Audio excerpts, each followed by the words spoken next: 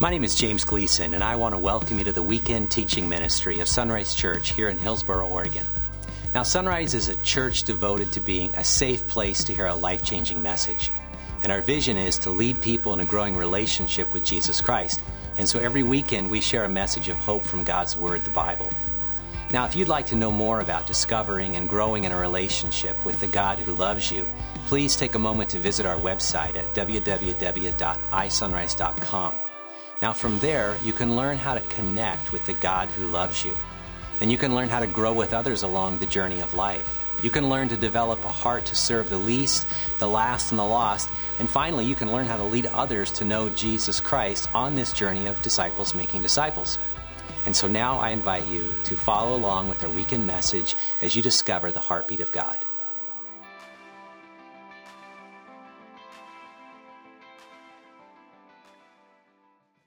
If I haven't had the chance to meet you, I'm Shane. I get to be one of the pastors here, and I'm excited to continue in this teaching series where we're walking through the book of Acts. We just got started with that last week with Pastor James. We're calling it Witnesses. And walking through this book, and it reminded me of being a part of the church, because that's really what this book of Acts is all about, is the birthing of the church of Jesus Christ, and all down through the ages, all the way down to where we are today. And it caused me also to reflect on my church background, because when I was growing up, when I was a young child growing up in my family, our family had the weekly practice of attending church. It was a habit that we had. We were pretty much there every Sunday. And back in those days, they didn't have children's church, and so I sat with my family here in a place something like this. And you know what? Just to be honest, it wasn't one of my favorite family practices. You know, sure, the singing of the songs, that was pretty interesting. I enjoyed that. But then this guy would get up front and he would talk forever, droning on and on about I don't know what. And so I'd sit there as long as I could, but inevitably, I was an energetic young boy, so inevitably I start squirming around. And then I'd earn a stern look from my mom or my dad or both, right? And then inevitably, my dad would put his arm on the back of the pew. And if you grew up in church, you remember those, but why were they called pews, by the way? As a young boy, I tried to understand it, but the only ideas that came to my mind for a pew weren't appropriate to talk about, so I never did learn about why they called them pews. But if you know, please tell me afterwards. But anyway, my dad put his arm up on the pew, and then he'd set his hand gently on my neck. And then he'd begin to squeeze until I stopped squirming. And so then I'd basically sit there as still as I could, pondering the nature of eternity, but also anticipating and hoping that my favorite part of that worship gathering would happen. It didn't happen every Sunday, and we didn't know when it would happen, but at some point, sometimes somebody would stand up and they would do what was called speaking in tongues. They'd have these utterances that were not in English, they were unintelligible, and they'd talk for a couple of minutes and they'd sit down. And then we'd wait with anticipation, because then somebody else would stand up and they'd give an interpretation for what was just said. A message from God. I loved it. It was fascinating, and for a young boy, it was also entertaining. But before my sixth grade year, we moved to a new city, and we began attending a different kind of church that didn't practice that as normal Sunday gatherings. And so basically what that meant is all through my teen years, I had to find some other means of surviving those long, boring sermons. Which is, I hope you guys hearing the irony in this, based on where I am standing right now, doing what I am doing. But I'm not boring, right? Not boring. Help me out here. My ego is depending on this right now. Well, somewhere along the way, I learned about the differences between churches. And what I learned was that church that I attended as a young child was under the label of Pentecostal. And that word Pentecostal came from the passage that we are going to look at today in Acts chapter 2. And I share that story because maybe you're like me and you have a history of the words we're going to talk about today. Pentecost, speaking in tongues, the Holy Spirit, or maybe on your church tradition, the Holy Ghost. And we have a history with these words. Now, for some of us, these are pleasant memories, good memories that we have. For others of us, maybe not so good. Or there may be a few in the room as well that you're saying, I don't even know anything that you're talking about. But for whatever you walked in the room with, I'd love for us to take a look at this next story that we're going to look at in Acts chapter 2 and kind of get rid of any preconceptions that we have, kind of clear our minds so that we can look at the story with fresh eyes. Can we do that? Would you pray with me and we'll get going? Our Father in heaven, I sure love you. Thank you for sending your Son, and then thank you for sending your Spirit to fulfill the promise, the number one promise you have for us in the Scriptures, and that is that you are with us. You're with us here right now. And so, Spirit of God, would you be our teacher? No matter what I say this evening, would you teach me and would you teach us from your word that you gave us, these Scriptures? We pray believing in the name of Jesus. Amen. Well, last week, Pastor James taught from Acts chapter 1, and he talked about the leadership handoff and how Jesus handed the baton of leadership to those first disciples, and he entrusted them with the task of being his witnesses, locally in the Jerusalem at the time, regionally, Judea, Samaria, and then globally to the ends of the earth. They were to be their witnesses. But before that, they were to stay in Jerusalem and wait for the promised Holy Spirit. So that's where we left off, and we're going to begin here in chapter 2 to see what happens next in the story. And so in verse 1, it says, on the day of Pentecost, all the believers were meeting together in one place. And so here we encounter this word Pentecost, and we need to understand what that is. Well, Pentecost was simply a Jewish festival. It was one of the 3 foundational Jewish celebrations that were built into their annual calendar.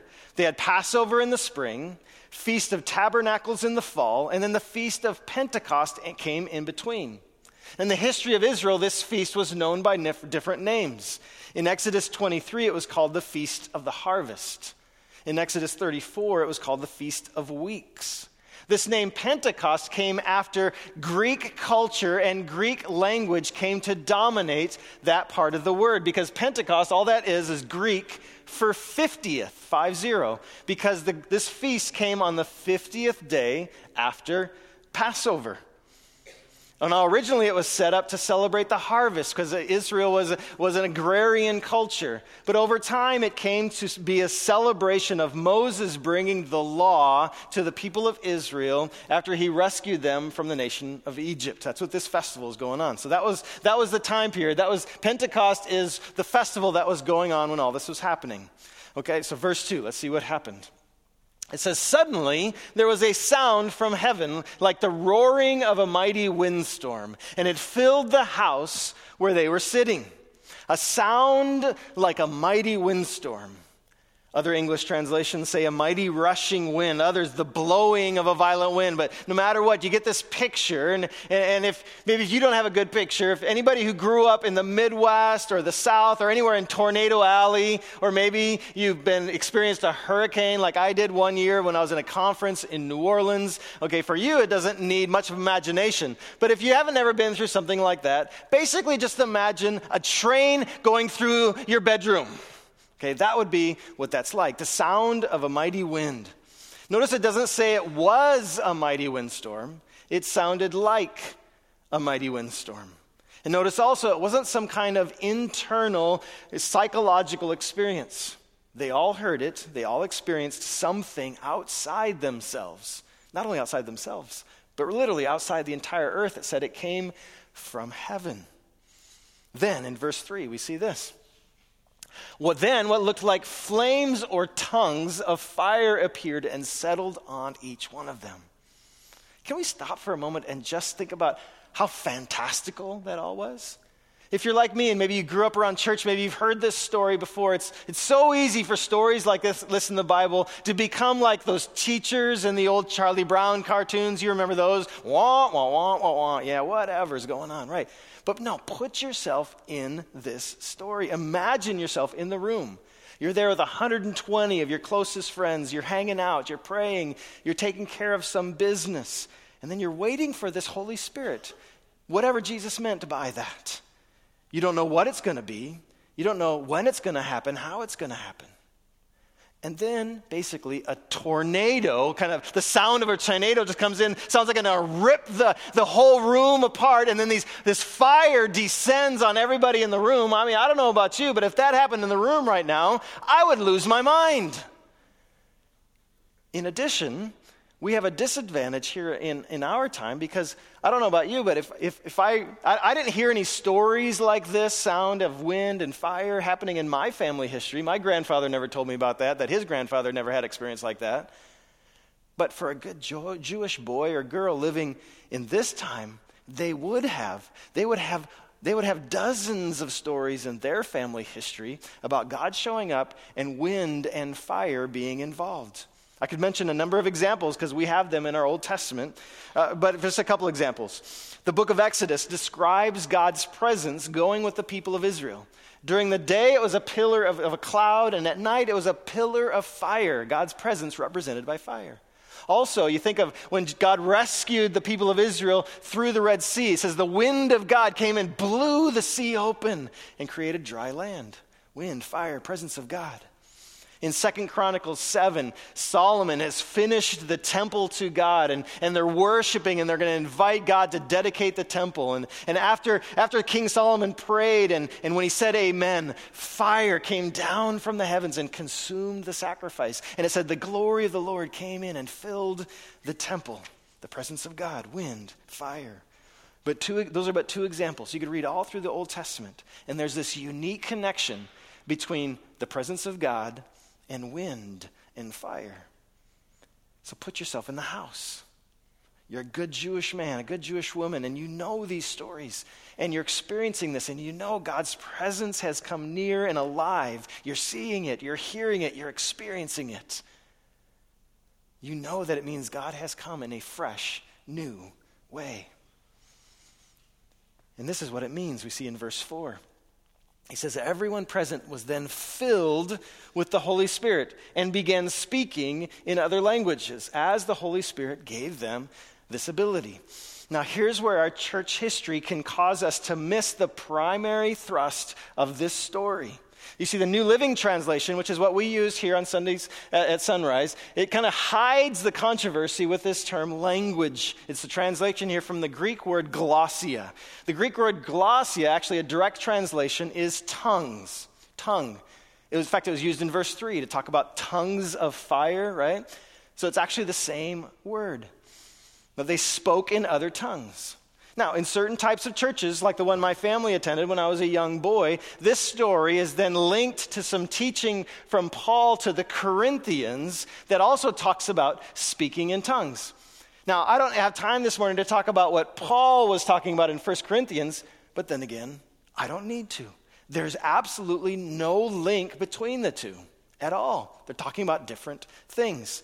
And in fact, if we try to link the two, we actually miss the primary thrust that's going on here. And by linking them, we distort and distract what the Holy Spirit is actually doing then and what the Holy Spirit does with us. The most important part of this story comes at the end of verse 4, where it says the Holy Spirit gave them this ability. And we should then ask, for what purpose did the Holy Spirit give them the ability? And that's the theme of our walk through Acts. It's to be a witness. It's to be a witness. We see this in the subsequent verses about why they needed to speak in other languages. Because in verse 5 we see, at that time there were devout Jews from every nation living in Jerusalem. Why were they living in Jerusalem? Because it's Pentecost, one of the festivals of the Jewish people. People from all over the known world would come to Jerusalem to celebrate the feast. And they would live there. In fact, in Jerusalem, the population would about quadruple during these feasts. So they were all there. They were all speaking their own languages. And so now these people, they heard the loud noise. And so this mighty rushing wind, the sound of that was not just in the room. It was actually in the entire city. And it caused people to draw attention to and to come running. And they were bewildered. Why? Not because of the loud noise, but because they were hearing their own languages being spoken by the believers. They were completely amazed. How can this be? They're dumbstruck. Why? Because these people are all from Galilee, this kind of backwater part of Israel there. They're like, they don't speak our language. They're not from where we're from. And we hear them speaking in our native languages. Do you hear this repetition of our native language, our native language, our native language? How can this be? They're doing it. The people were doing it so they could be witnesses. This would be like if I went to India right now and I got on a train and I sat next to a man who only spoke Hindi. And God gave me the miraculous ability to speak Hindi so that I could speak to this man about God's great love for him. That's why the Holy Spirit gave them this ability. This isn't about speaking something unintelligible that needs translation. This isn't about a private prayer language. In this story, it's about speaking known languages for the purpose Jesus had given them back in chapter 1, to be his witnesses. And then just to be sure, the author Luke then lists specifically where everybody came from. And I'm going to put a map up on the screen while I read this so you can see what it looks like. Verse 9, it says, here we are, Parthians, Medes, Elamites, people from Mesopotamia, Judea, Cappadocia, Pontus, the province of Asia, Phrygia, Pamphylia, Egypt, the areas of Libya around Cyrene, visitors from Rome, both Jews and converts to Judaism, Cretans, Arabs. And then he says this, we all hear these people speaking in our own languages about the wonderful things God has done. Or a more direct translation would be about God's mighty works. Now remember what they're going on here. They're at Pentecost. Pentecost, they're remembering God, specifically God rescuing the people from Egypt through all these miracles, these mighty works, the plagues, the parting of the Red Sea, and all these things, the defeating of the armies of Egypt, God's mighty works. And now these believers were saying that same God behind all of that, by the way, he came in human form. He lived the life you and I know we should live but can't. He died the death we deserve. He died in our place. He rose from the dead, conquering sin. You can have life in his name. That mighty works is now what they're sharing. And they get two different reactions that we see in verses 12 and 13. Two different reactions. Some stood there amazed and perplexed. What can this mean? They're still asking each other. But others in the crowd ridiculed them, saying, they're just drunk. That's all. Two different reactions to witnesses. And when we are witnesses, we can expect to hear similar reactions. Some will be interested, even amazed. Others will mock and just give us derision. Now, in particular, this phrase here, that comparison, that they're just drunk, I think this is fascinating for us to pay attention to. Because there's a link between being drunk with wine and being filled with the Spirit. In fact, Paul made this link in the book of Ephesians. You may be familiar with it, where he says this. He says, do not be drunk with wine. That will ruin your life. Instead, be filled with the Spirit. We can know by this phrase, and we can know by Acts chapter 2, that somehow being filled with the Spirit is like being drunk. In other ways, just to be clear, it's not like being drunk. But in some way, it's like being drunk. And I think we can understand it this way, that being filled with the Spirit it's similar because an outside agent, if you will, is affecting our choices and actions. And specifically, the filling of the Spirit causes a sense of exuberant fearlessness. Exuberant fearlessness. There's a sense of joy that cannot be contained, and it leads to a sense of fearlessness. Here in Acts chapter 2, these ones were experiencing the fullness of the Spirit, and they were speaking of God's mighty works without any inhibition. They were too happy to care what people might think. They were too happy to be afraid of anything. And when you see someone who acts like that with exuberant fearlessness, maybe your first reaction might be, they're drunk. Because alcohol does something similar. It takes away inhibitions. So being filled with the Spirit is like being drunk because the presence of God becomes a fiery reality inside that makes you so joyful, you're fearless in being his witness. But the Holy Spirit does it in a different way that alcohol does it. That's what Paul means when he says, don't be drunk with wine, be filled with the Spirit. And you may ask why, and those with a medical background may know it's because alcohol is a depressant. Not that it makes you depressed, but that it actually depresses your brain. It actually inhibits your brain functioning. The reason you're happy when you're drunk is because you are less aware of reality. The things that bother you when you are fully aware of a reality don't bother you because you can't even think straight. That's what alcohol does. The Holy Spirit gives you happiness, not because it makes you less aware of reality, but because he makes you more aware of reality. The Holy Spirit gives you happiness through intelligence, not through stupidity.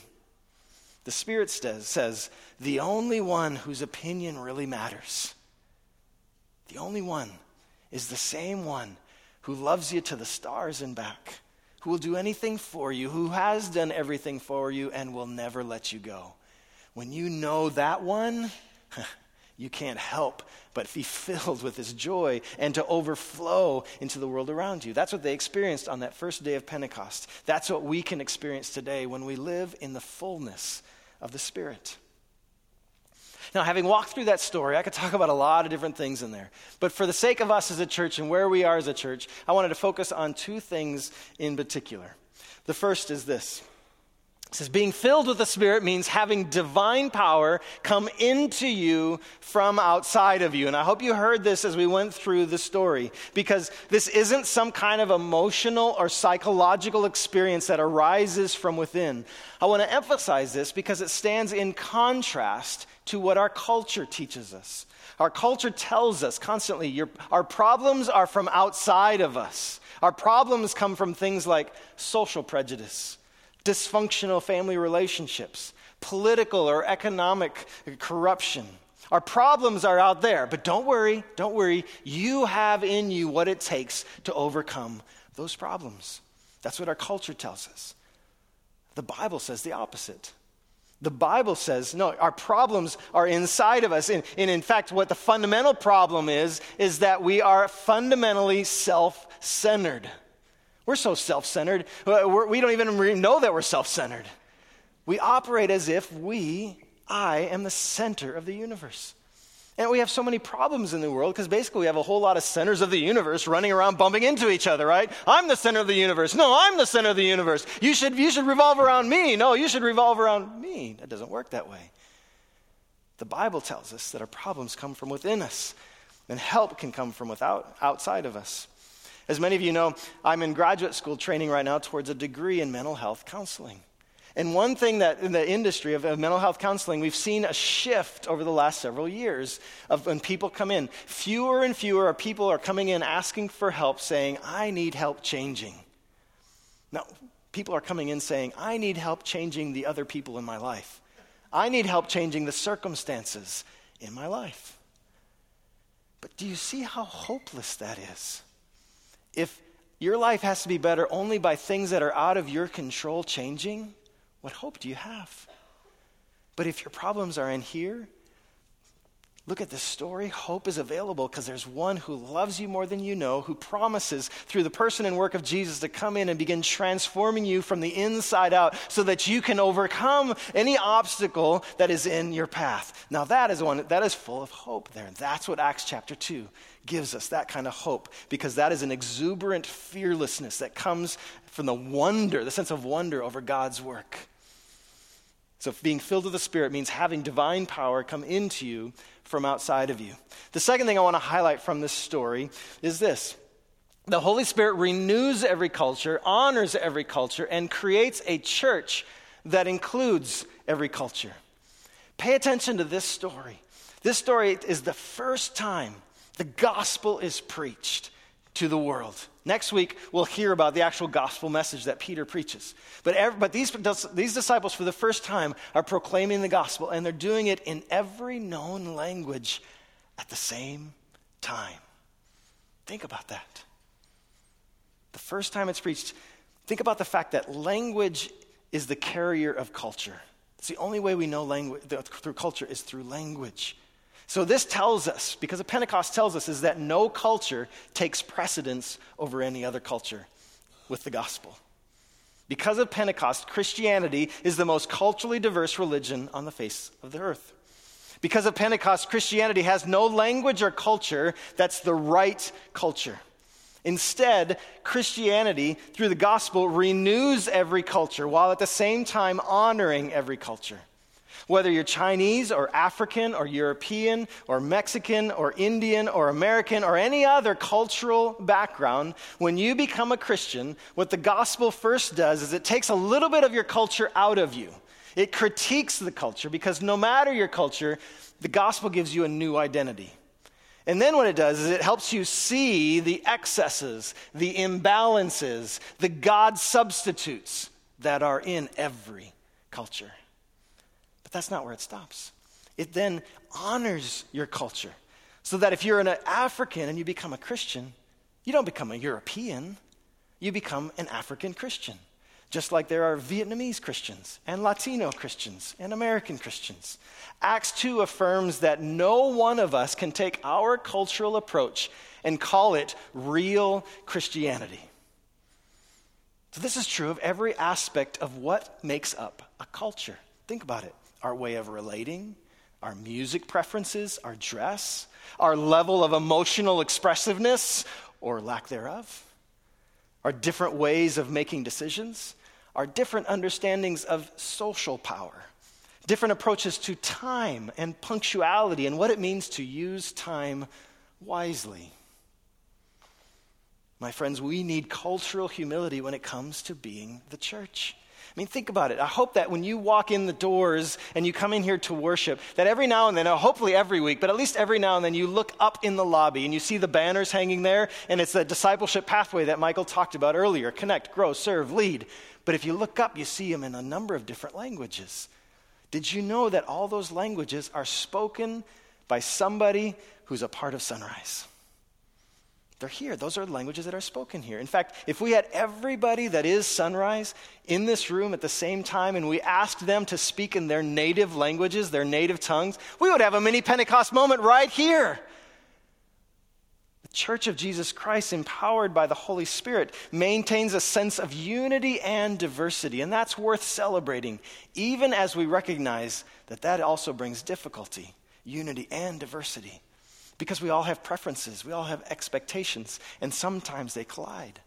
But sometimes they also inform, and we need that as well. That is fruitful and rich. Now, instead of me just talking up here about this, I wanted you to hear from somebody who's a different culture than I am, and a different culture than many of us here. And so, Ifoma Muoto, I'm going to invite her to come up here and talk about it from her perspective. And so help me welcome Ifoma.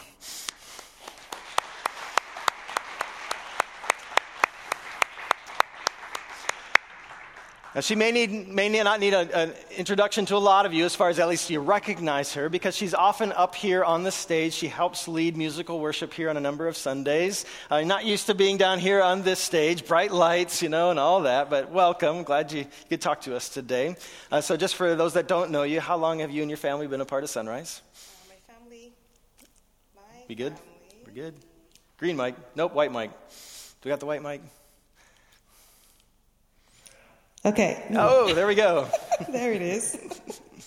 Well, good evening. My family has been a part of Sunrise since 2012, so 7 years. I've got 7 years. Excellent. Mm-hmm. And you're not from Oregon originally? No. No. Okay. So can you give us kind of an outline of where you've lived over the course of your lifetime? I'm sure. So my family is from Nigeria. That's in West Africa. I was born there, lived the most of my life there. I moved to the U.S. in 2008. My husband came maybe about a year or so earlier. We lived in Connecticut for about 4.5 years. We were both grad students there.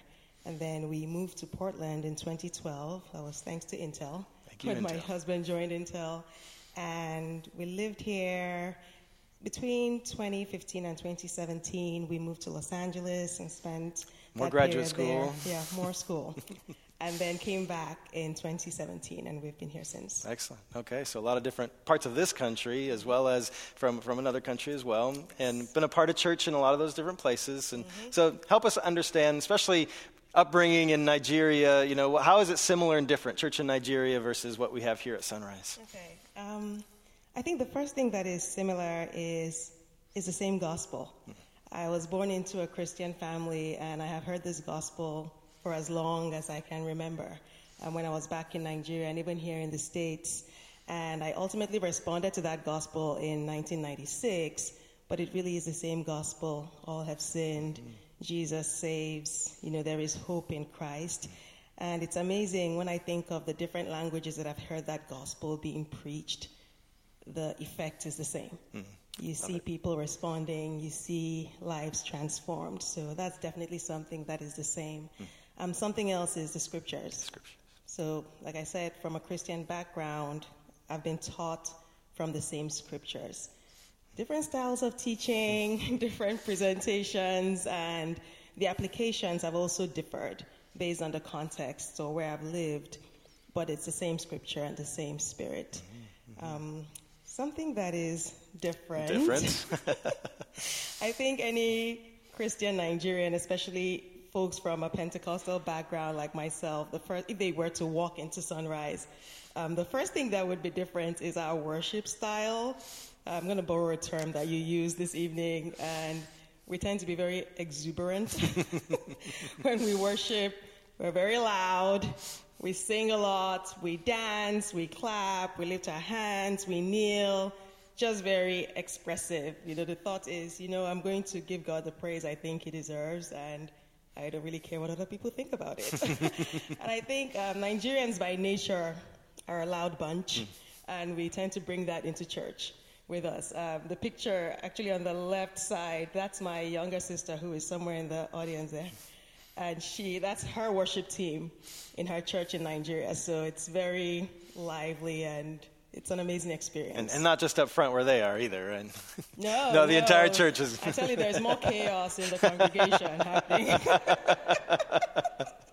That's excellent. That gives a great glimpse into some of the different cultures and how that impacts what we do as church while still centered, united on the gospel. I love that. And so just curious, what would you say you miss most about your Nigerian church experience? One thing that I really miss that we do a lot in Nigeria is we spend a lot of time in corporate prayer. So whether it's during a Sunday service like this, or in some churches it would be a midweek service, or sometimes like a monthly all-night prayer.